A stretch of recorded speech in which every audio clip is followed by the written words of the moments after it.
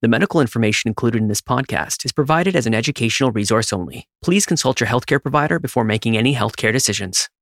That's the big message, is hope, and try to live your life the best you can. You make this deflection of the angle of the disease so that 10, 20, 30 years down the road, you're in a better place.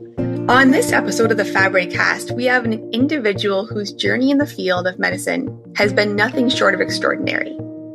Dr. Aneal Khan is a pediatrician, a medical geneticist, and a metabolic disease specialist. He founded the first in Alberta clinically accredited whole exome genome sequencing laboratory named Discovery DNA.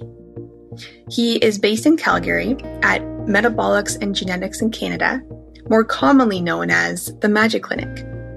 It's a clinic that aims to shorten the diagnostic odyssey, provide timely access to genetic testing, and advance the number of therapies available to treat rare diseases. He was also the first in the world to treat Fabry and Gaucher disease with gene therapy. But behind his impressive academic and professional achievements, there is a passionate and empathetic person here. As full as your schedule is, you always make yourself available to the many patient organizations that you work with. Your answer is always yes when asked to speak and join us at our meetings. And we're lucky to have you as our medical advisor to the CFA. So without further ado, thank you, Dr. Khan, for being our guest on today's podcast. Ask a doctor anything. Thank you so much, Julia, for that very kind introduction. So let's go to the question. Let's get to the questions. So we've asked our Fabry community what questions they have. Mm-hmm. And because when we go to clinic, we don't always have time to ask some of these different questions. So let's get started. Our first one is Fabry an inflammatory disease?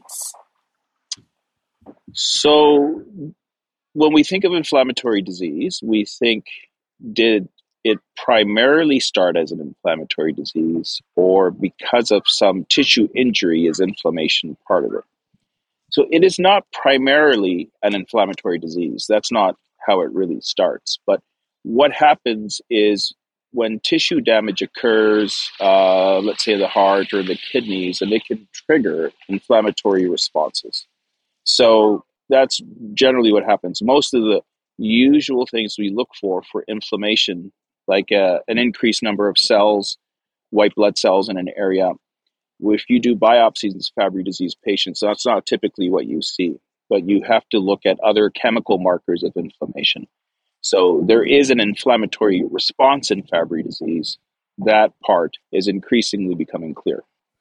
Is there anything we can do to combat this inflammation? Right now, there isn't anything we can specifically target that would have minimal side effects. So one of the drugs that we use to deal with inflammation as a whole are corticosteroids. And corticosteroids in Fabry disease would cause more problems than they could solve. So I think over time, as we understand the intricacies of the inflammatory response in Fabry disease, then we would have a better idea of what we could use. And the technology is increasing in terms of the types of things you can use to target specific inflammatory responses.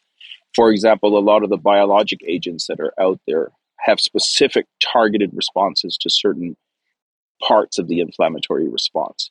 And probably that's where we might get some movement in the future. But right now, there's no approved anti-inflammatory therapy for Fabry disease. Okay, question number 2. What comes first, LVH or fibrosis? Well, that's a very good question. So there's no 100% either way, but in most patients, what I have seen is the hypertrophy usually precedes the fibrosis, because if we ask what fibrosis is, it is scarring. Similar to if you get a cut on your skin and you get scar tissue forming and you have a scab there and then eventually it's formed, you notice that it's not as flexible if you get a cut on your knee because you fell off a bike or something like that. And the same thing happens in the heart, that fibrosis is not as flexible. It doesn't contract when the heart wants to contract. It doesn't contribute to it. And it's often not a first process. It happens because the heart starts to thicken in response to the Fabry disease. And and the way it's affecting the heart. And as it thickens, eventually some parts of the tissue die and form scar tissue, which is the fibrosis.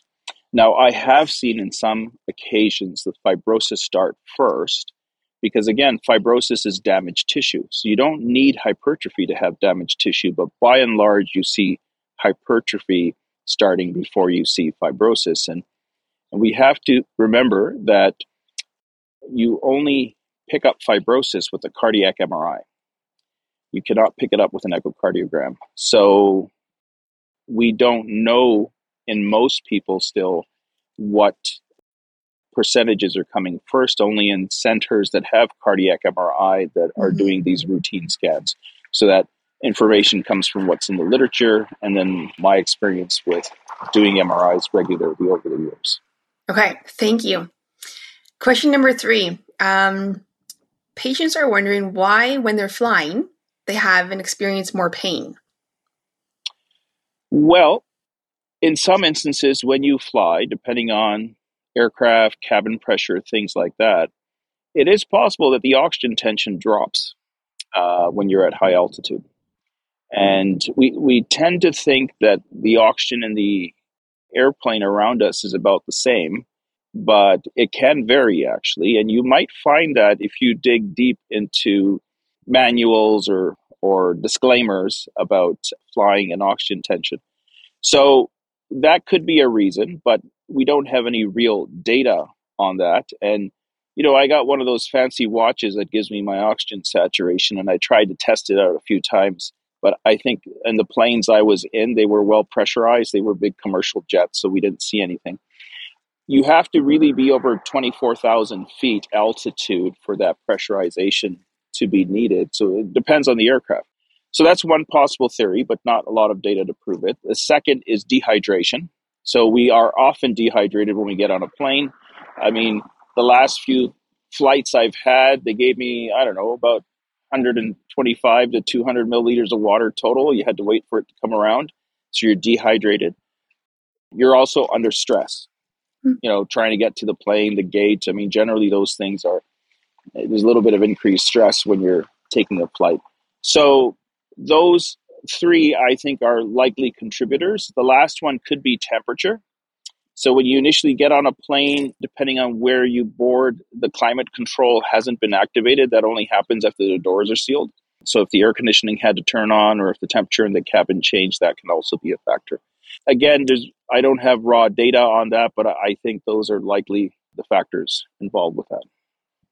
Yeah, that's great. And I think that's even some tips there for patients to know to do, stay hydrated and maybe wear some layers to monitor your temperature, things like that can help maybe ease some of that discomfort. And speaking about pain, a lot of patients are using gabapentin. Is gabapentin something that you can be on long term? So many patients that use gabapentin for Fabry pain are on it long term for many years or for many decades. We're not seeing any real chronic side effects of use of gabapentin when it's used within the dose ranges that you need to use it in. So it's generally well tolerated, but with any drug, you have to wonder if you're using it for a chronic disease in a rare disease situation. There's very little data on that. Gabapentin's used for seizure control and for pain control. But most of those situations where people have pain aren't a lifelong situation like we have with Fabry disease.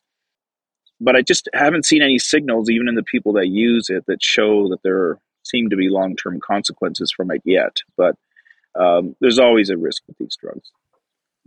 Okay, thank you. And this is our last question. So are Fabry patients at an increased risk of having blood clots? So Fabry and blood clots. Now, if we go to the idea that Fabry disease is a change in the DNA sequence of the GLA gene causing the disease, that itself does not produce an increased risk of blood clots as far as we know it. But what I also tell people is Fabry actually is a complex disease. We think of it as one DNA change in one pathway causing change in one enzyme, but the cascade effect of that is actually quite complex. So in general, there is a higher risk of blood clots for people with Fabry disease due to a number of reasons that aren't directly related to the GLA gene. So one of the reasons is atrial fibrillation, and they can develop blood clots in the heart, and that can lead to stroke. And there is a higher risk, certainly in Fabry patients, for developing that. If you look at other types of blood clots, there isn't a problem with how the blood is clotting. It's when these other issues of damage occur, then they can set up a situation where the blood clot risk is increased. So if you look at something like a deep vein thrombosis, if you have pain in the legs, you're not moving around very much, you're not well hydrated, then these other factors will start to contribute to your risk of clotting. But I don't know that the Fabry disease itself does that. Now, we know Fabry disease affects the endothelial cells, which are the cells that line the blood vessels. And that's one of the contributors in the cascade that will start, let's say, a blood clot. So it just has to be studied a little more for us to be able to say there's a direct causal relationship. So there could be some factor there in endothelial damage that's happening over a long time because of the Fabry disease that might change the risk of some of these clots. And the third major group of clot would obviously be pulmonary emboli, which would be in the vessels that affect blood flow to and from the lungs. So those endothelial cells, which would also affect the risk of stroke, it is, I would say the risk is higher because of that endothelial damage, but not because of the GLA gene itself. It's because of the lipid accumulation that's causing damage to those cells.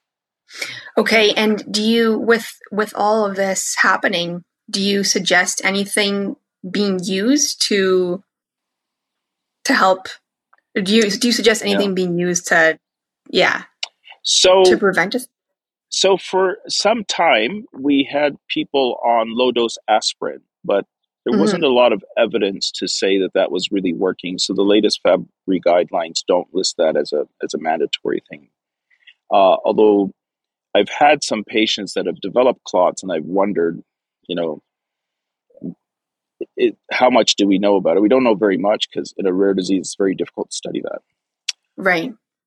But I guess the first basic thing I say to people, which you've probably heard and are tired of hearing, so I can almost hear the eyes rolling, is to stop smoking if you smoke.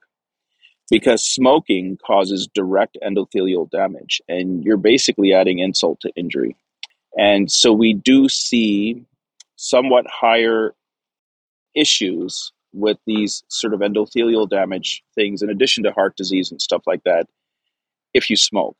So if you had to pick one thing, stop smoking or take drugs to try to ameliorate the risk, certainly stopping smoking is the big one. And the rest is a disease treatment. So we know the risks for a lot of these things like atrial fibrillation or endothelial injury go up if the Fabry disease is untreated. And we know when we start treating, we don't immediately reduce that risk. It's treatment over a long period of time that reduces the accumulated toxin load from, let's say, lyso-Gb3, GB3, or things like that, that slowly changes the risk level. So treatment of the Fabry disease itself is something that can help. We like to end our podcasts with just one tip, one thing that if you could just have every Fabry patient know, what would you tell us? What would you tell them? Well, the big thing I see right now, and especially this is for young people, is hope for the future. And when you're young and you have Fabry disease and it's causing pain, it doesn't seem like you have a future. I would say to them to follow through with the recommendations for the different treatments. Understand that sometimes those things don't work completely, but to hang in there. Yeah. Because we don't see the statistics in Fabry disease on people who are in treatment that used to worry us a lot, which is, average 45-year life expectancy for a male and 55 for a female. That's not what we're seeing. So the Fabry patients I have had, keeping in mind that, enzyme treatment has not been on the books for that long, actually. But so some of these people were treated, let's say in midlife. When they've died, much past 55. And yes, some of the issues were related to complications from Fabry disease. But when I see young people who are being treated, we don't see them progressing the same way that those people did who were started in midlife. So I think there's hope. Right.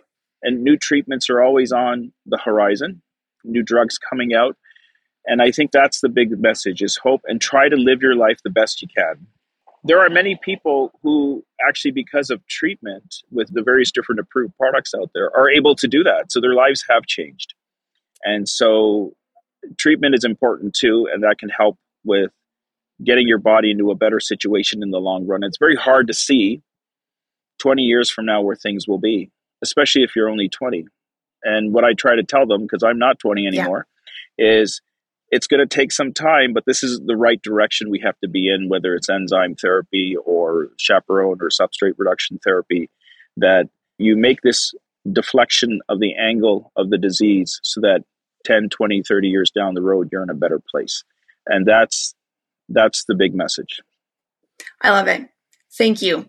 Thank you for your dedication, your commitment, and thanks for your time today. And thank you very much. And everybody have a nice day. Yeah, you too. Take care.